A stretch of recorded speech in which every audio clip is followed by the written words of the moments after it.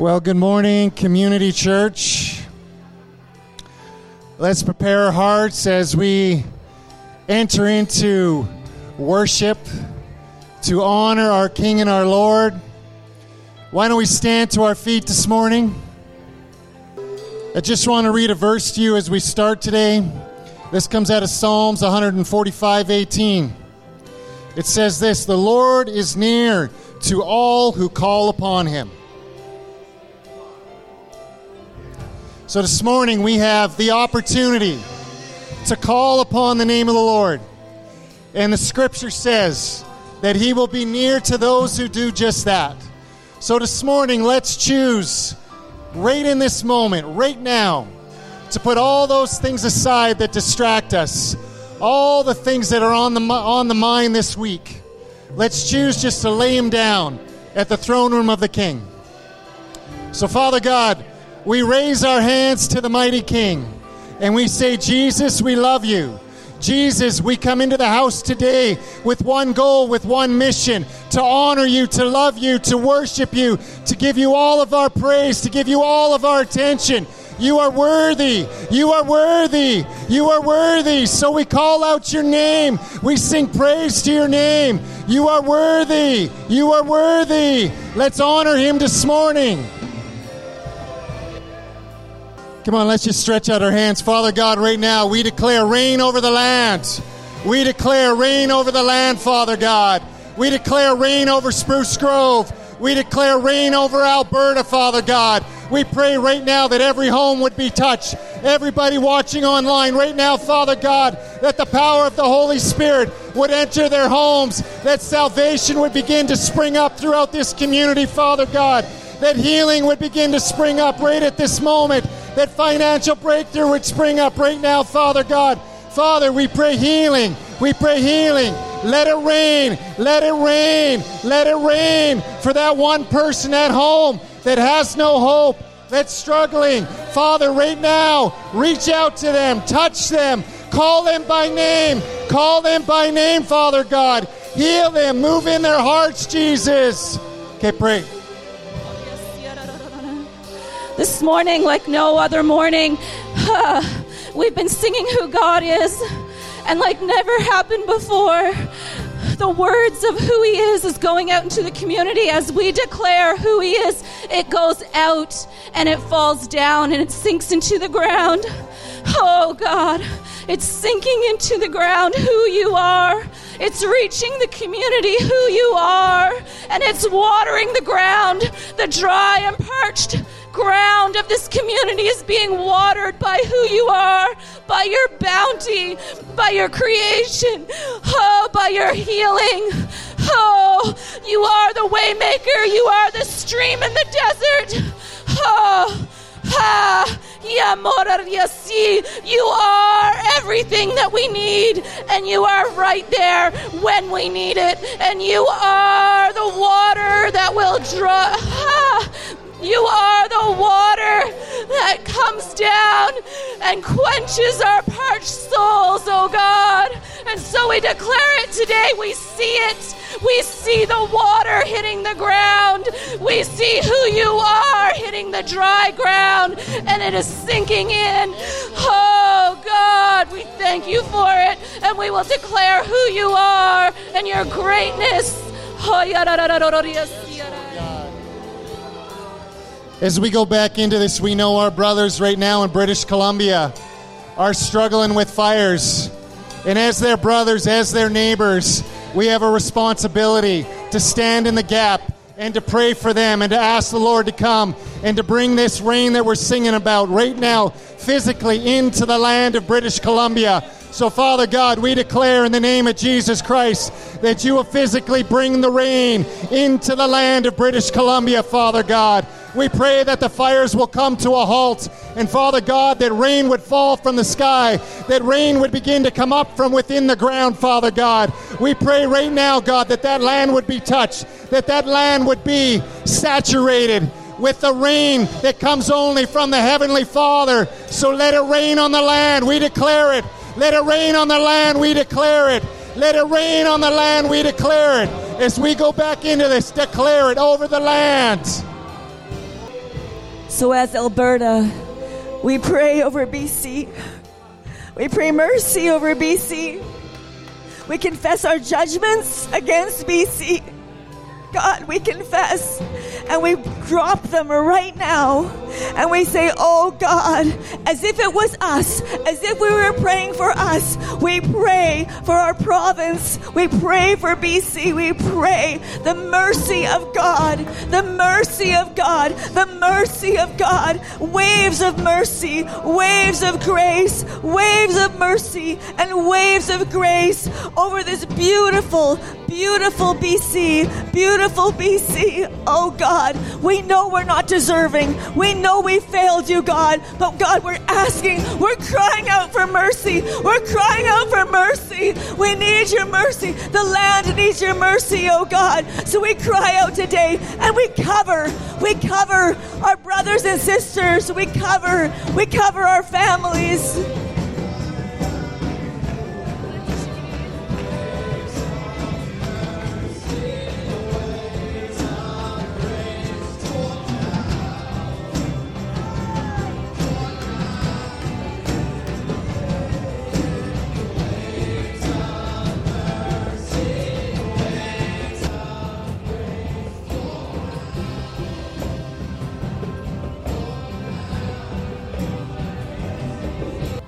Hallelujah.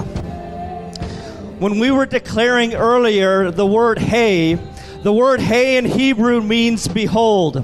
I felt the Lord was saying that Alberta and BC were on a precipice, that the government of Alberta was going to join with the spiritual government of BC, and we were going to see something in the news that was a beholding of the Lamb of God coming into the provinces. So we're going to just stay in this pocket. We're going to turn to the west, and we're going to release light from community for an entire community. Hallelujah. Amen. So Lord, we declare as the government, the spiritual government Alberta, we declare light is coming to BC in unprecedented measure, God. We declare as the spiritual government of Alberta that there is an abundance coming to BC, that in the disaster of fires, there is a refreshing of the Spirit that is coming from the south to the north to the east to the west. If you're from BC, know that the Lord is speaking out of Alberta, that there is an abundance that rests on Alberta, and we are loosing into BC the abundance of the Spirit of God. So we loose and we say, behold, BC, your answer is in the wind, your answer is in the waves, your answer is in the clouds. Behold, the Lamb of God is coming as visitations. I prophesy over Prince George. I prophesy over Fort St. John. I prophesy over Abbotsford. I prophesy over Kelowna, Vernon. I say the Spirit of God is going to rise up like a flood. There is a new standard coming to BC. There is a new standard of unity. There is a new standard of love. In Jesus' name. We're going to sing that one more time, but I actually just feel right now this is a moment to do an actual prophetic representation of what God is doing. And I feel that there's actually people in this room, there's people watching online. We all have a situation. We all have a situation, or we know someone going through a situation, and we've continually tried to do it in our own strength. We've continually tried to look for the solution and implement our solution, but what the pure name of Jesus is saying is actually put me in that situation, because you can't do it. You cannot give the perfect advice to your friend to help them get through a situation. God can. The pure name of Jesus can. And so whether you're watching at home or you're in this room, I want to just prophetically, as the team sings this one more time, let's put that situation in our hand. Put your hand out in front of you, or your hands. Put your hands out in front of you and take that situation and put it in your hand. And as the team sings this again, as we as a church family sing this again, we declare the name of Jesus into those situations, because he is good. Come on, let's give him a clap offering. Hallelujah, Lord. Woo.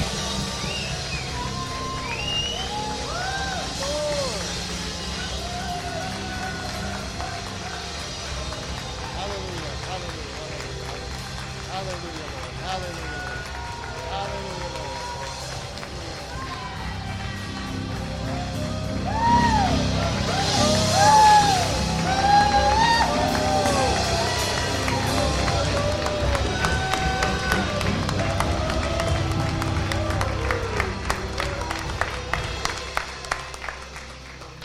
Lord. You guys just went to church. You know, whether you're in this room or you're watching online, maybe some of you are wondering what's going on today. I'm telling you, there is a healing, there is a breakthrough, there is something available to each one in this room. Because our King is in the house. Regardless of where our hearts are at, regardless of where our minds are at, when doubt creeps in, it doesn't matter. The King is in the house. And right now, I just feel he's saying, whatever that thing is, just lift it up to him right in your seat. Whatever it is going on, lift it up to him right in this moment, because he can touch it. Those of you watching online right now, the Father can touch it. That's who he is. That's who he is. That's who he is. And we celebrate him like this today because we know he's good. We know he's faithful. And we just love him. Amen? This morning, Mr. Jim Donater, or as I like to call him, the balloon popper. I have terrible memories of this man from kids' church, popping the balloons in kids' church, and then I wouldn't get a prize because all the other boys were terrible kids. And I sat quietly while Ben fooled around. And then he popped all the balloons. Anyway, we love... Oh, yes, you are. You're really done. And I did get a prize. Yeah. Okay, for any of you who have no idea what that was all about, I would include myself with you. So, there we go. Actually, you know what? There's an interesting segue there. So, thank you, Paul, Pastor Paul. And that is this. There are many things... Paul just prayed and I think prophetically declared something about the release over a son that would come even with faithfulness in giving. So does that make it sound like you got to pay God to do something? Oh my goodness, no. That's ugly. So the segue here is this. There are many things that God has declared that are neither a reward for your good service, nor are they a punishment for your failings. But there are consequences. There are things that happen. So in kids' church, when kids were being unruly, the consequence was that one of the balloons on their side of the room would get popped. And each side of the room started with 3 balloons. And if there was somebody misbehaving, not paying attention, Joel, then one of us as leaders would go and just quietly reach over and bang, pop the balloon. And clearly, there is trauma that is still there for both Ben and Paul. I think Joel just enjoyed it, but for Ben and Paul, there was trauma here. So Jen, just so you're prepared on that front. But what would happen is, yikes, the other kids would notice, and this is very positive peer pressure would then take place, because at the end of kids' church, every child would get a treat, unless there were no balloons left on their side of the room, at which point nobody from that side of the room would get a treat as they left.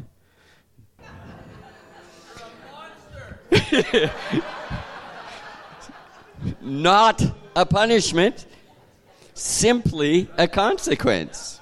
And I'll tell you what, and nobody had to earn either, right? They weren't earning the candy. The candy was there for them. It's all good. Anyway, which was an interesting segue because today it's an interesting thing. So Chris kind of texted me Monday. He had a lot of things going on, and he asked me, "Would you be able to speak on Sunday?"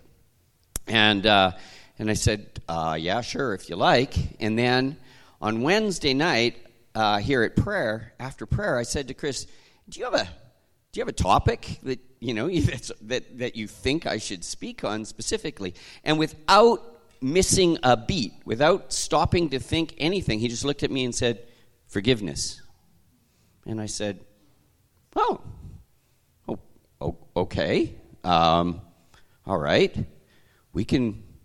I mean, I think I've actually spoken on that here before, so I could just bring up my old notes. No, and so I was looking at it and thinking, that's interesting. Because of some of the things in the air, because of some of what's happening, even what's happening like tonight. There's a meeting where we're getting to have the opportunity for some of our First Nations brothers and sisters to share some of what went on with residential schools, and I believe Doris will be with us, and Doris was in a residential school. That's Melody's mom, and just an understanding somehow of the whole process, not only of forgiving, but also of the process of coming to get forgiveness. And so I thought, that's actually kind of deep. I mean, it's so easy to just say, well, we'll just forgive each other because that's what God says, and that's all true. But somehow the simplicity of the words don't always translate to a simplicity of action and of our hearts. So we just sang, "You are good, you are so good," right? You're good to me. And I want to tell you something. God's laws are always for our good. God's laws are never there to cramp our style. It's like the owner's manual for your car.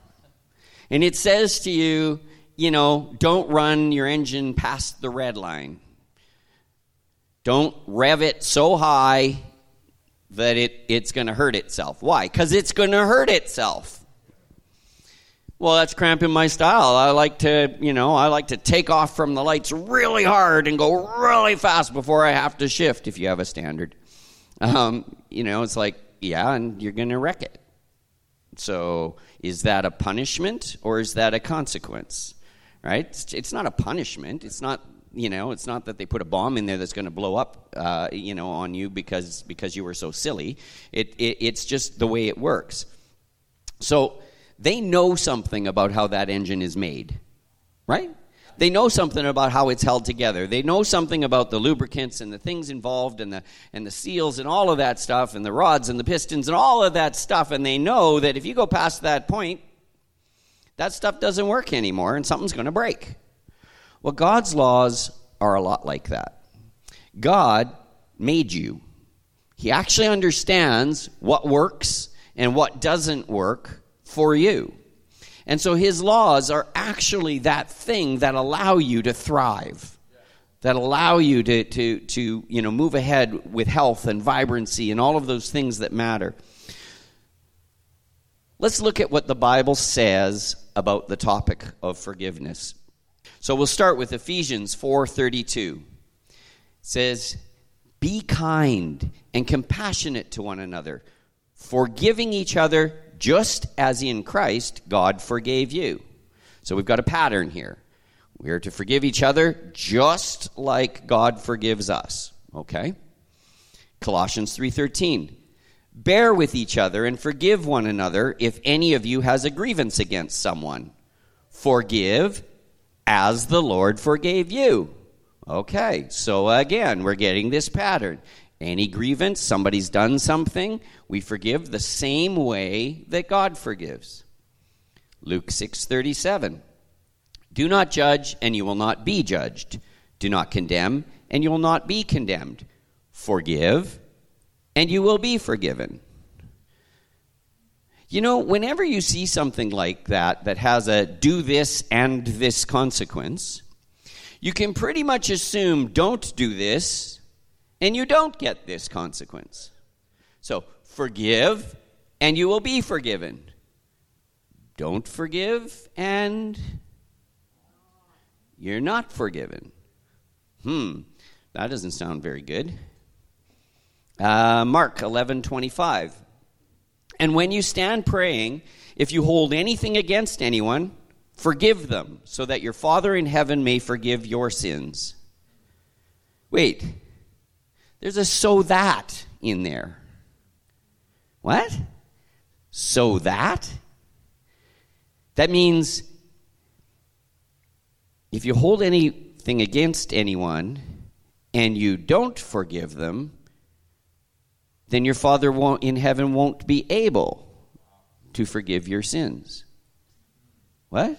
Well, yeah, you got to do this so that that can happen. If you don't do this, that can't happen. It's not, well, then I'm not doing it. It's, the things haven't lined up. The key didn't go in the lock. It can't be turned. The key's required to be in there. All the tumblers have to be moved so the lock can be turned. It's a simple, consequential thing. Matthew 18, 21, 22. We all have heard this one. Then Peter came to Jesus and said, Lord, how many times shall I forgive my brother who sins against me? Up to 7 times? And Jesus answered, I tell you, not just 7 times, but 70 times 7. Or it depends on some translations say 77. Some say 70 times 7. It's actually irrelevant. The point is, if you're still counting, you're not forgiving. And it's a big number. So you're not just accidentally going to remember it. You would have to be tallying. So it just means this is not about I'm letting you off the hook this time. Letting you off the hook is not the same thing as forgiving. Okay, you can do that twice, but on the 3rd strike, you're out. Yeah, that's not what it says. So, I want to read, following from there, we're going to read this passage starting in verse 23. And, I don't know, years ago, I saw this done with Dennis Wiedrich. In fact, Dennis pulled me into this, and he had us act this out, and because it sort of worked, acting it out. So, I'm going to steal from Dennis, and I'm going to, here's the throne. I need a king. David Noble, you look kingly. Come on up here and sit on the throne, if you would. All right. He's a very quiet king. And because of this, so this is the 70 times 7 is the prior line, okay? So because of this, the kingdom of heaven is like a king who wanted to settle accounts with his servants. Where's your account book, king? With my accountant. Okay. Fair enough. I need an accountant.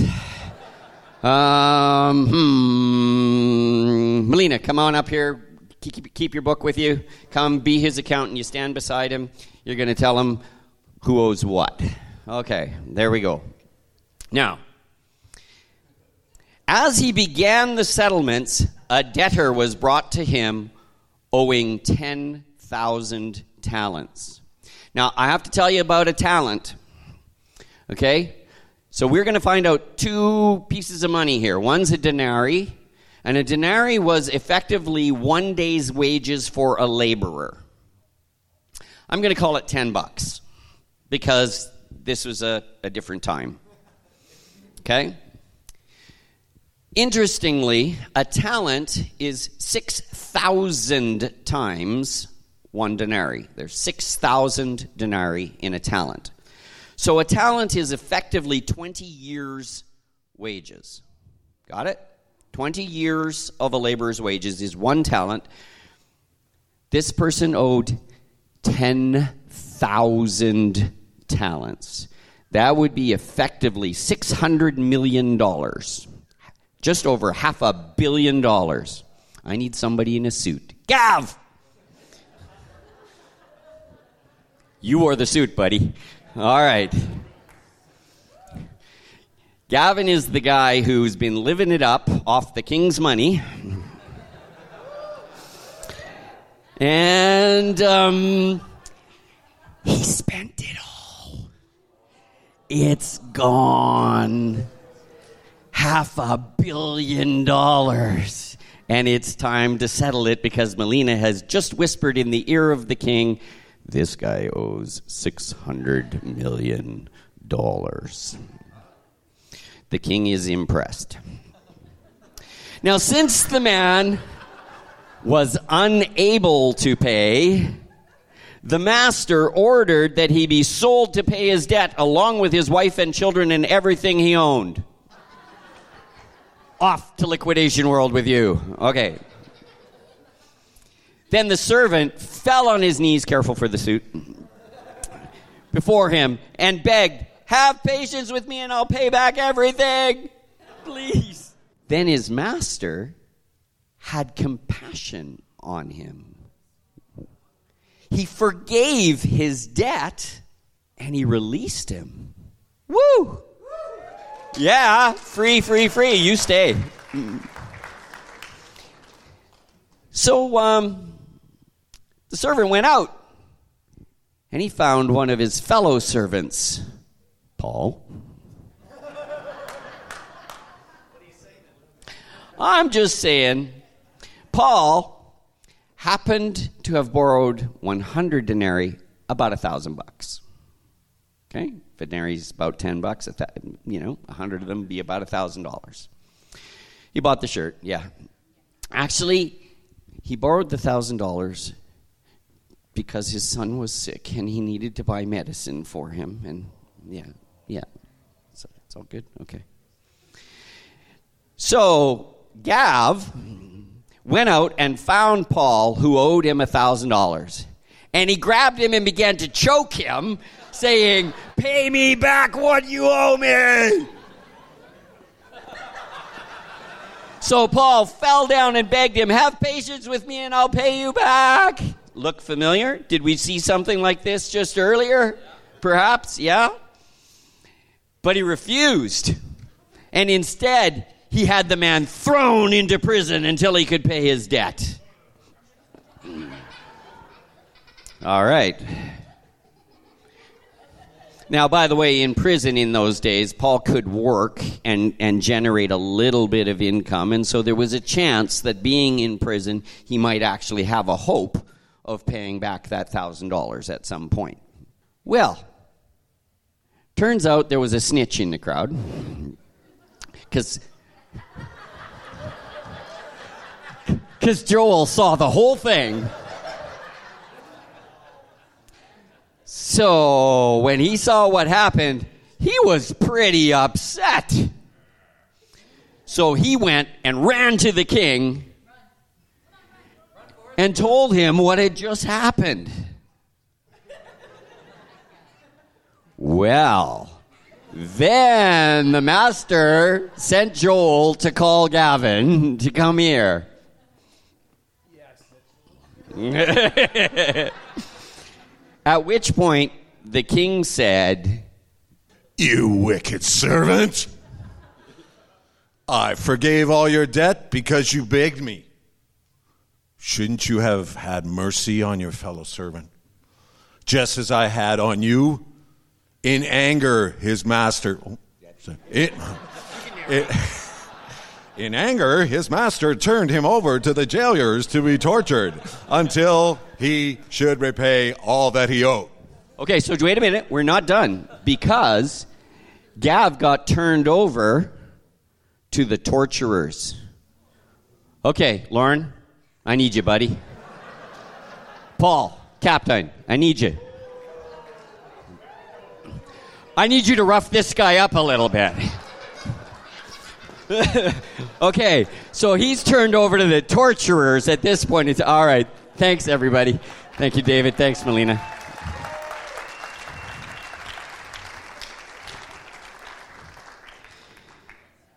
Now, wait. There's one more verse. And it says, That is how my heavenly Father will treat each of you unless you forgive your brother from your heart. Those torturers, we're going to talk about that a little bit in a minute, because that's a real thing. And we'll be there in a sec. I just want to go to one other passage here. It's a little bit familiar, but I want to tell you that from your own mouth, every one of you has committed to walking this out already. I virtually guarantee that there is nobody in this room who has not out loud said words from this next passage. Because in Matthew 6, starting in verse 9, Jesus said, "In this manner, therefore, pray, and our Father in heaven, hallowed be your name. Your kingdom come, your will be done on earth as it is in heaven. Give us this day our daily bread, and forgive us our debts, as we forgive our debtors." Just the way that we forgive, that's how we want to be forgiven. "And don't lead us into temptation, but deliver us from the evil one. For yours is the kingdom and the power and the glory forever. Amen. For if you forgive men their trespasses," this is the next verse. This continues on. "For if you forgive men their trespasses, your heavenly Father will also forgive you. But if you do not forgive men their trespasses, neither will your Father forgive your trespasses." This is Jesus speaking. These words are in red. Okay? I think, trespasses is such a Old English word. The NLT would say, if you forgive those who sin against you, your heavenly Father will forgive you. But if you refuse to forgive others, your Father will not forgive your sins. And we have to recognize it's a consequence thing, though. It's not a punishment. It's just the way it is. It's the way it's been set up. It's the way it operates. If you step off the edge of a cliff, you fall, you get hurt at the bottom. That's not a judgment on your stupidity. It's purely a consequence of you stepped off the cliff and you fell. And yes, that hurts, right? So, Jesus said that if we don't forgive, we won't be forgiven. Because, here's the thing. So we want to talk about those tormentors here for a minute, okay? So at the end there, when Paul and Lauren were taken around out of Gav, we can see that there's some buffeting, there's some things going on that he's not really enjoying, right? Unforgiveness produces bitterness. Okay? The Bible talks about a root of bitterness. The word bitterness, Cam, you'll like this. It's the Greek word for bitterness is pikria. Okay, there we go. If I put in a Greek word, Cam believes I studied. So there we go. So the Greek word pikria is to make fast or to fasten together, to build by fastening together. Effectively, that's where you're building a mental case against someone. You're looking for revenge or punishment for them. That's actually the root word for bitterness in the Greek. Now, in English, the word bitterness actually comes from bite. So cutting, cruel. In Acts chapter 8, there's a neat story about this guy Simon the sorcerer. This was a guy who used occultic powers, demonic powers to accomplish things, and he became a Christian. And then he was so impressed at all the miracles that Peter was doing, etc., that he asked, how much do I got to pay in order to be able to do those kind of miracles? And Peter replied, Peter was very gentle. Pastor Mark always points out how all the apostles and Jesus were always so very gentle about everything. So, Acts 8, verse 20, Peter replied, "May your silver perish with you because you thought you could buy the gift of God with money." You have no part or share in our ministry because your heart is not right before God. Repent, therefore, of your wickedness and pray to the Lord. Perhaps he will forgive you for the intent of your heart, for I see that you are poisoned by bitterness and captive to iniquity. He couldn't see the truth. He could not even see the love of Christ because of the bitterness that was poisoning him, and he was now held captive to iniquity, which is just your own self-thoughts, self-will. It's like, whoa, because of that bitterness, I can't even enter into really fully. I want it so bad I'll give all my money for it. But I can't enter into it because of this bitterness. That's one of the torturers. Medically, bitterness depresses your immune system. It leads to illness and all sorts of illnesses. It leads to emotional disorders. Often the thoughts of your offender can begin to just consume you. You just can't get out of it. Just every time something happens, it reminds you, and you go around and around and around about this one who hurt me, and boy, oh boy, it just starts to consume you. And it does lead to spiritual deception or blindness and bondage. In 1 John 4, verse 20, it says, if anyone says, I love God, but hates his brother, he's a liar. For anyone who does not love his brother whom he has seen cannot love God whom he has not seen.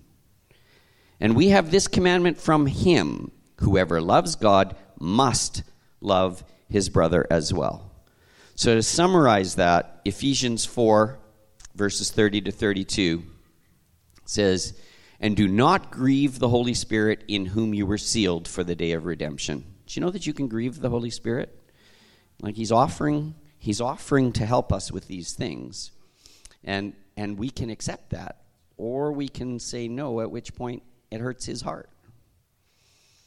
It says, get rid of all bitterness, rage, and anger, outcry and slander, along with every form of malice. Be kind and tender-hearted to one another, forgiving each other just as Christ in God forgave you. Okay, so what does forgiveness actually look like? Because, it's easy. I think I've made the case. Forgiveness is important. Everybody agree? Yeah? Okay. Case is well made. This is critical. So what does it look like? Well, in Luke 23, verse 34, Jesus said, Father, forgive them, for they don't know what they're doing. When did he say that? On the cross.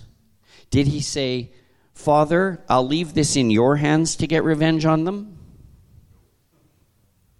No, he didn't. He didn't actually say, God, I'm okay with this, but you're keeping score, right? He said, forgive them. They don't know what they're doing.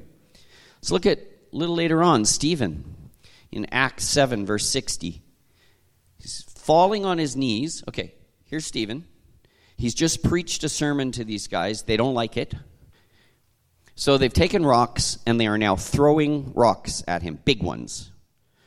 They're hitting him. They're breaking his bones. They're crushing his head. Okay, he died.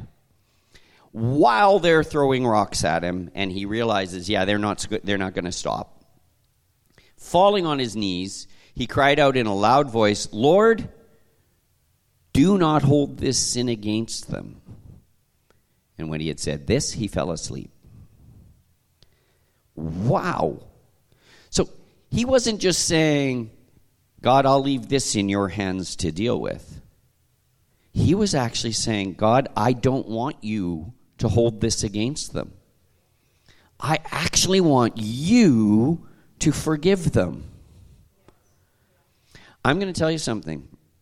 You will know that you have truly forgiven somebody who has wronged you when you can actually say, God, I don't want you to hold that against them either. I actually want you to, I've released them, and now I actually want you to release them as well. The neat thing is, God will do what he will do. Okay? He's perfect. He knows exactly what needs to happen. And by us feeling like he still needs to deal with the situation, actually we're not letting go of control. We're still trying to control it. We're still trying to suggest to God what he should have to do here. And it's not until we can fully release and honestly say, Lord, you know what? You know so much better everything about this. I actually want to release this one completely. I don't even want you to hold this against them anymore. That's the point at which you will have really forgiven. And sometimes that's the way you need to start. You need to start by saying, Father, forgive them. I'm actually having a hard time. Father, you forgive them. You do not hold them, do not hold what they've done against me, against them for eternity. Sometimes that's the way, that's the entry point to your release and your freedom. So look, do I have to forgive someone who's not sorry? Someone who's not repentant? Did you see any escape clauses in anything we've been reading so far? Did you see any except whens? Here's a secret. Forgiveness is less for the offender than it is for yourself. It's actually more about healing your own offense. You're the offended one. It's more about healing your offense than it is about not needing justice. So forgiveness is actually for you. Because you're the one who ends up with the tormentors. I've heard, that there's I can't remember who said it, years ago already, about, holding a grudge is like drinking poison, expecting it to affect the other person. And here's the other side. And let's just be clear again on that. It's for you.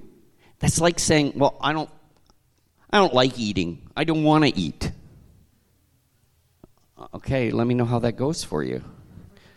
Like, that doesn't work, and neither does holding a grudge. It's the same kind of damage to your system. Here's the other side. When we hold a grudge, our offense will often become an offense to the one that we're holding a grudge against, and we end up with a vicious circle. It just spirals, and it never gets better. Interestingly enough, with one of those vicious circles, it only takes one link to break. And then it can't circle anymore. But there has to be a consequence. You know what? Here's where you need to actually be able to trust God with the consequences. You actually have to be able to say, my God is big enough to take care of this whole situation, and I don't need to decide what needs to happen. Because here's the thing. God is the one who actually sees the thoughts and intentions of our hearts. So when someone has hurt you, most often you will believe that they somehow meant it. Right? Like either they were just careless. I mean, maybe they weren't, deliberately trying to hurt me, but they were certainly careless. Or, no, they do that all the time to me. We're deciding that there's a motive involved. I'm here to tell you, you don't know the thoughts and intentions of your own heart most of the time, and you virtually never know the thoughts and intentions of somebody else's. You're assuming it based on the little bit that you saw about something that happened, but God knows the whole picture. And so he'll know what's best in their life far better than you do. Far better than you ever can. So when we release it to him, really we're allowing God to work in that person's life. And you'll start to care about them. This is the cool part. You can begin to pray for the one who has wounded you because you're just recognizing, Lord, I don't know what's going on in there. Seems to me, it feels to me careless, or it feels to me mean. But I don't know what's really happening. Can you work in that person's life? Provide them with joy. Provide them with peace. Give them what they're lacking, whatever that is. And I'm not declaring what it is. I don't know. And I'll tell you this. Remember the $600 million? Did you know that that's you? Did you know the wages of sin is death? Justice is that we all die. And that's a spiritual death there. I'm not even talking about the physical. So I'm talking about justice is that we don't get to be with him in eternity in heaven. That's justice. Because every last one of us is guilty of sin. We've done it. At all sorts of levels. On an ongoing basis. So, the wages of sin is death. Let's not be looking for justice. We're looking for mercy. Have mercy on me. And he did. $600 million. Yeah, and then after he forgave the $600 million, then when the guy is freaking out over $1,000 and throwing somebody in jail, Joel's going to tell on him. Well, God doesn't actually need someone to tell on us because he sees it all. And so we are that man. We are the one who has been forgiven so much. So much. We don't like to think that way. But it's the truth.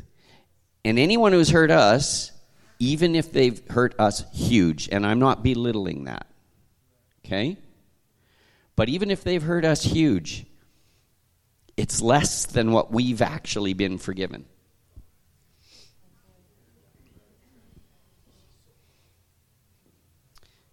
So we don't want fair for ourselves. And if we claim that we do, then we're going 100% hardcore right turn into legalism. And it's all going to be trying to earn our salvation, and we'll end up drowning in pride if we're any good at it, but mostly probably not. We'll just end up in depression. So, how can I forgive? Galen came up and said already, we can start by asking God. And you'd be surprised what that changes in your own heart when you ask God to release somebody. It's amazing. Second, how about repent of caring more about the here and now than about eternity? Because that's what this is all about. When I'm offended here and now, my mindset is completely wrapped up in right here, right now. And I'm completely missing the fact that there's an eternity with God that I've stepped into already, that I'm beginning to walk out, and I've got my mind and my eyes completely off it, and I'm on the here and now, right now, because I'm hurt. And I'm not belittling I'm hurt. I get that. But how many of the things that we get offended about are really going to matter in eternity? Really? Well, he stole my lunch. That's not going to matter next week. Probably won't matter tonight. Third, because Galen gave the first one. So all my numbers are wrong now. Thank God for what he's building in you through the offense. Remember, God doesn't owe you a comfortable life without suffering. Let's read the Bible.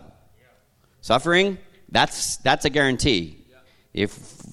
Anyway, that's not this sermon, so.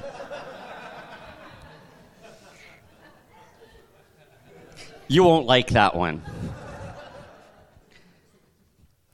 Much bitterness comes when we feel hard done by God. When we think God isn't paying the right attention and isn't doing the right things, because after all, I'm doing my best. I heard this is a hard story, okay? So there was a couple, this is true, they lost their 30-year-old daughter. her husband murdered her. Okay? And they were so upset, clearly at him, but also at God. And there was a lot of bitterness, a lot of really ugly things began happening in their lives, in their health, in their marriage, in all sorts of things. And then somebody said something to I believe the wife that really opened a key for her. And they said, feels to me like there was a neighbor, there were two neighbors, and the one neighbor every day for a month went next door and put a $100 bill in the mailbox of the other neighbor every day for a month. And then they stopped. So the neighbor got mad because they stopped. And she said, you had that daughter for 30 years. That's just such a different picture. When we can say, thank you, God, for the 30 years we did have, the level of bitterness about the fact that we didn't get another 50 or whatever dissipates. As I said, it's a hard story. I don't want to be there. Right? But it's also still true. How about viewing offenders as agents of God for your growth? Good one. How about that? Lord, thank you for putting that person in my life. It's so good for me.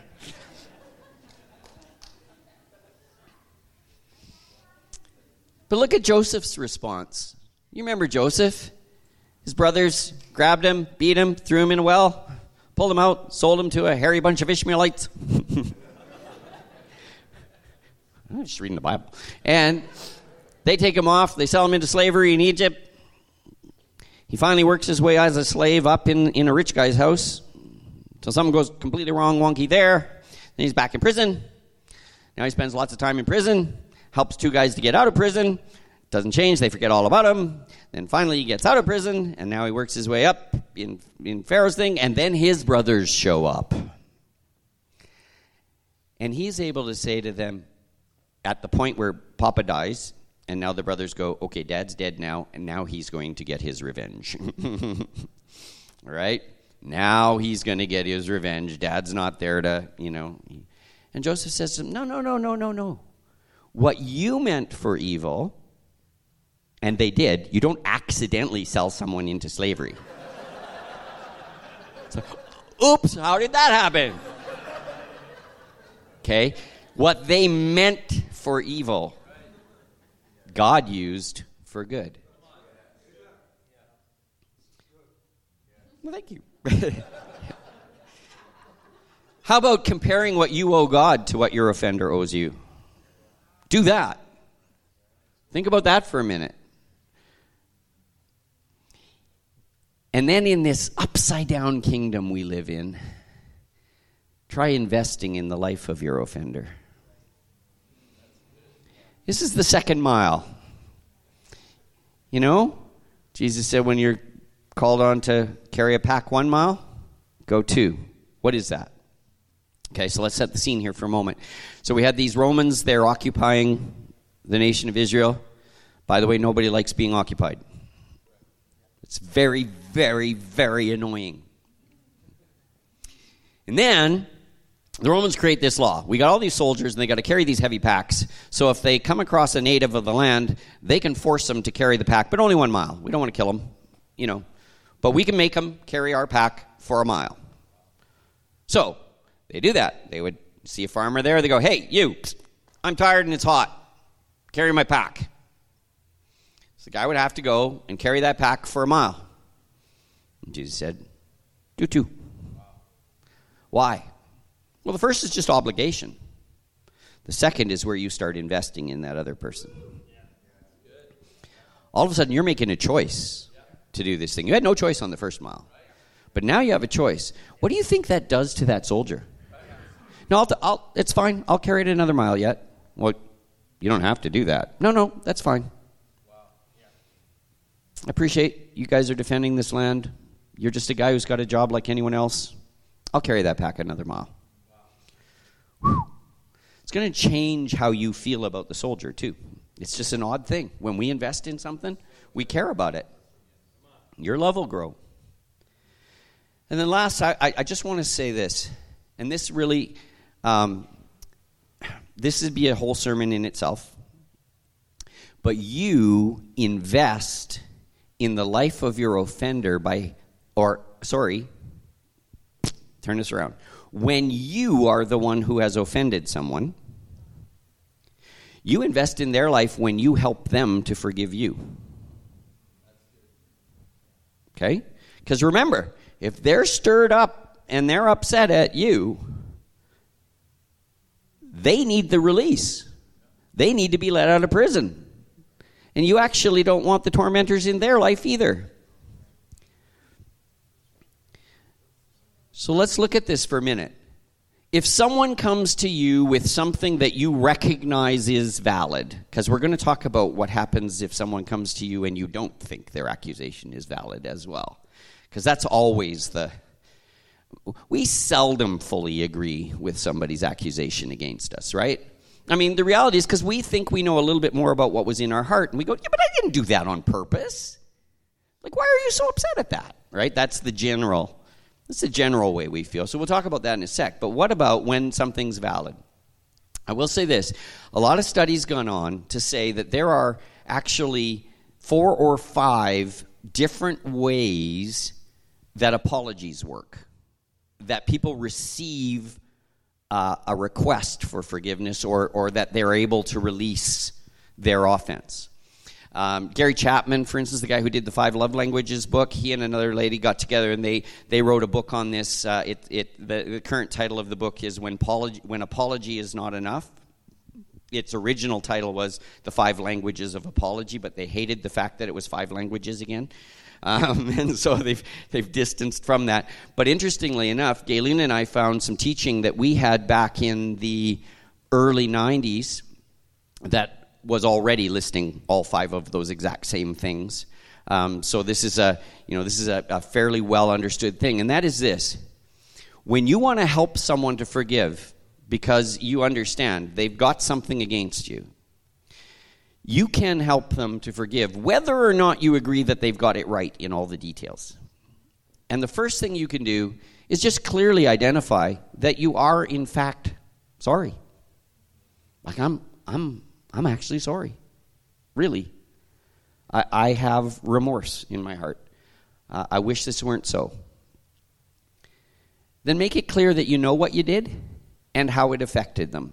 It's very important because a lot of folks, you say sorry and they go, well, yeah, fine, sorry. Yeah, that's easy. You said sorry. It's real easy. By the way, if you're a person for whom sorry is enough, good on you.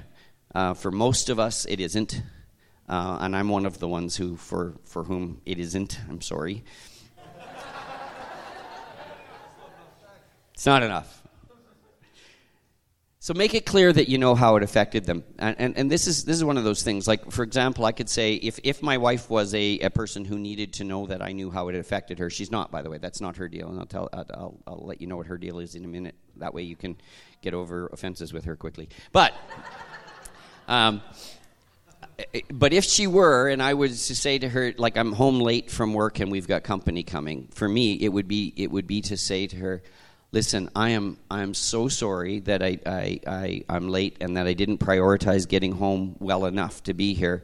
And I realize that with company coming, that means that you've had to do all the work and you have had to do all the prep, and you probably could have really used my help and blah, blah, blah. Okay, so I would be identifying how it affected her. For many of you, is there any of you in the room you'd say, yeah, that would really help for me to be able to accept your apology? Yeah, so there's quite a few. Okay. No, but this is good. So you just know how to serve somebody in this, okay? The next one, offer to make restitution. I've got a family member for whom, if you don't offer restitution, if you don't say, what can I do to make it up to you? And best yet, if you've got an idea already, if you've spent the time to figure out what you think would make it up to them, and you offer that, if you don't offer to make it up, you're not really sorry. Okay? So just embrace that. Think about that a little bit. For those of you who need to go back to the video afterwards and take notes, you'll do that. Okay. Third, this is mine. Sorry. Because my wife hates this. You have to, but she'll like it because I got a word now. You have to repent. Now, repent is, actually the word repent means turn, right? So I was going this way, repent. Now I'm going this way. What I need to hear is that actually if the same situation comes up again, or if you were to be able to go back and do it again, you would do it different. That you actually care enough about this that you're going to change as best as you can. You would try your best not to do the same thing again in the same situation. That's, unfortunately, somehow I'm not settled until I know that it's not just going to happen again tomorrow anyway, because we haven't learned anything. It sounds pretty crass when I say it, even to me, but I can't help it. That's how I feel inside, okay? And the last one is my wife's, which is, I actually need to ask for forgiveness. I need to say, will you forgive me? So I will apologize. I will kind of identify that I get what you're not happy with me about. Will you forgive me? By the way, she doesn't need that other stuff. She needs me to give her, and this is going to sound wrong, but just accept it. She needs me to give her all the power in this relationship for a moment. I need to say, will you forgive me? At which point, 99 times out of 100, because this happens often. You don't live in my house, you don't know, but I'm not the easiest guy to live with. Okay, so, I will you forgive me? Mostly it's, oh yes, I forgive you. And then it's really over. Like she's let go now. She forgave me. It's done. Now and again, she may say, give me a few minutes. And I know she's working something out with God at that point in time. And that's okay, because I can trust that. So that was just kind of, some relatively simple, just understand the 5 languages that fit in actually asking and receiving forgiveness for somebody, because you're serving them in helping them forgive, okay? When you apologize, you are. What if you think the accusation is not just? So somebody comes to you and says, well, you didn't invite me because you just don't care about me, and that hurts me. And you kind of go, well, that's just so not true. Okay? Here's a little secret. You can always find grounds to ask for forgiveness because you didn't do it perfect. I guarantee it. I guarantee that you haven't loved perfectly. You probably haven't laid down your life for that one. Sound familiar? There's always something that you will find that you can sincerely ask for forgiveness for. In sincerity. Don't lie. Don't claim, oh, I'm so sorry, when you're really not. But we can certainly find an attitude in ourselves that they might be reacting to. We can find, I'll go further. I'll give you a little story, no names, my life. So years ago, a friend of ours was actually offended when she discovered that we'd had some people over and she wasn't invited. Okay? And it was really neat because I felt like the Lord gave me a key in the moment. She was good, by the way, of approaching me on it right away. So good on her, really. Like, let's not let these things fester and grow. These things, it's like a sliver, man. You get it in there and you let it fester, it becomes a whole big thing. Pulling out a sliver is not a big deal. Getting rid of a big infection, that's a big deal. So, I was able to hear from her, to accept the thing, and to actually express my understanding of her hurt. Okay, to actually say, ouch. You know what, I realize that might, that you felt left out in that. But I was also able to explain that we love her and that she'll often, but not always, be invited to things that we do. This allowed us to deal with the hurt feelings, but at the same time, it allowed us to set healthier expectations for the future. So what I was able to apologize for, partly, and this is true, because when I examined my heart, I realized that there was a piece of me that had wanted to be special to her, like we're special friends. So there's a pride in me that wanted to be special in her life, which created an expectation from her side that I was not going to meet. Does that make sense? Okay? So I was actually able to help set better expectations and honestly apologize for not having been clearer in our relationship prior. Interesting thing, we remained friends for many years. But what if somebody's mad at me for something I can't change? I can't, there's nothing I can really do about this, or there's nothing practical that I'm going to do about this. You know what? Here's the deal. When you reach out to somebody and you show that you care how they feel, when you can articulate back to them, ask the Holy Spirit. Ask the Holy Spirit to give you the ability to actually feel what they feel for a moment. By the way, this would be called intercession. Okay?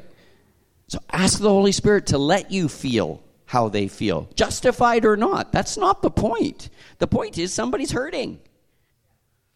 So if we can feel how they feel, and then we can even tell them, ouch, realizing that this is how that makes you feel, I'm really sorry that this is not something I can fix.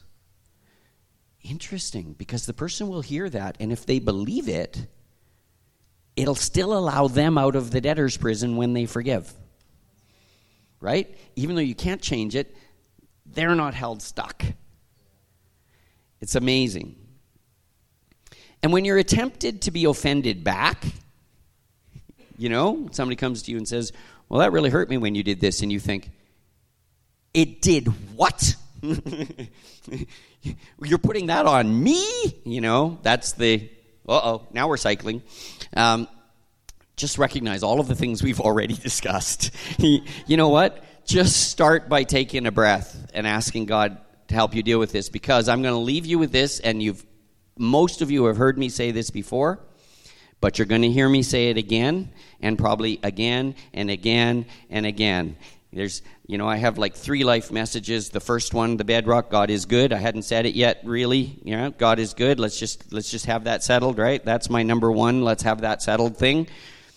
Number 2, though, is this. You can be hurt in humility. But offense is a function of your pride. It is impossible to be offended in humility. I'll do it. You can be hurt in humility, but offense is a function of your pride. And it's our pride that needs to die, actually. So, when you feel offended, I'm going to...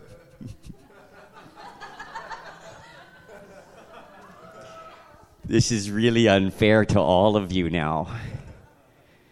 The next time you begin to feel offended, you've got to stop and go, oh, shoot. Lord, what of me is not dead yet? And it might still happen. But if you figure it, as soon as you know this is offense, and I'll tell you how you can tell. The difference between hurt and offense, hurt is when you sit on the tack and you go, ow! Offense is when you kick the chair.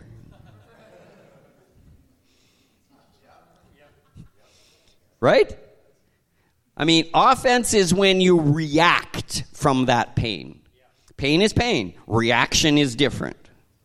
As soon as you see it, because you will, and I'm actually going to pray that the Holy Spirit would make us all sensitive to it. I'm going to inflict that on you right now. Holy Spirit, would you make us all sensitive to the beginnings of offense in our own lives? As soon as we begin to take offense, as soon as we begin to stir ourselves up in anger or in upset, Lord, would you pinpoint it immediately so we can't deny it? Because then we can submit that to him and ask him to kill that pride that's actually bringing it to offense. And then we can deal with the hurt, because hurt is hurt. You know, if every time I walk past Paul, he kicks me, it hurts. So cut it out. Okay. But, yeah, there you go. What are you sorry for? Anyway, sorry that you get too close to me. No, that's not it. Anyway, you know what? This is very serious. This is extremely serious. I'll tell you what, if as a people we can deal with offense quickly, oh my goodness, the way God can use us, it'll be amazing. Can you imagine, has there ever been a church split that wasn't caused by offense at some level? Right? I mean, honestly, let's be a people who deal with offense immediately. Let's be a people who forgive immediately, because that's the other side of this. The thing is, if Paul does kick me, I can actually forgive him 490 times. But who's counting? Heavenly Father, I pray that this would go deep. Father, change us. Actually transform us from the inside out. Give us your perspective on things. Allow us to see things through the Holy Spirit. In Jesus' name. Amen.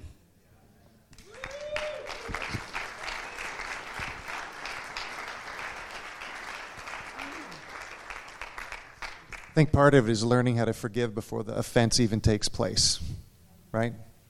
That's just the posture that as the people of God we choose to walk in, right?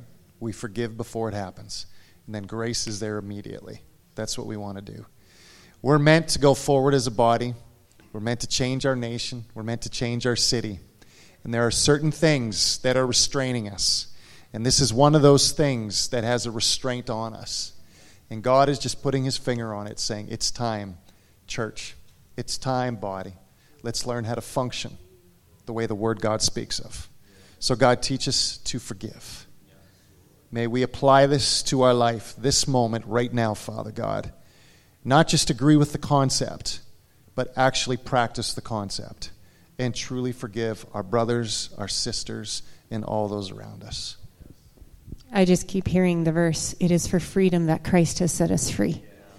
This is freedom. This is the freedom that Christ died on the cross for our forgiveness, and we extend forgiveness to one another. So I just want to declare it over you again.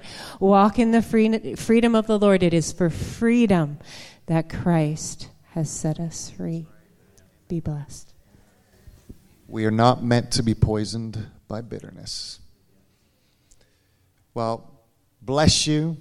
Bless the rest of your Sunday. Have an amazing week. Make sure you shake a few hands before you leave. Give a few hugs. Goodbye.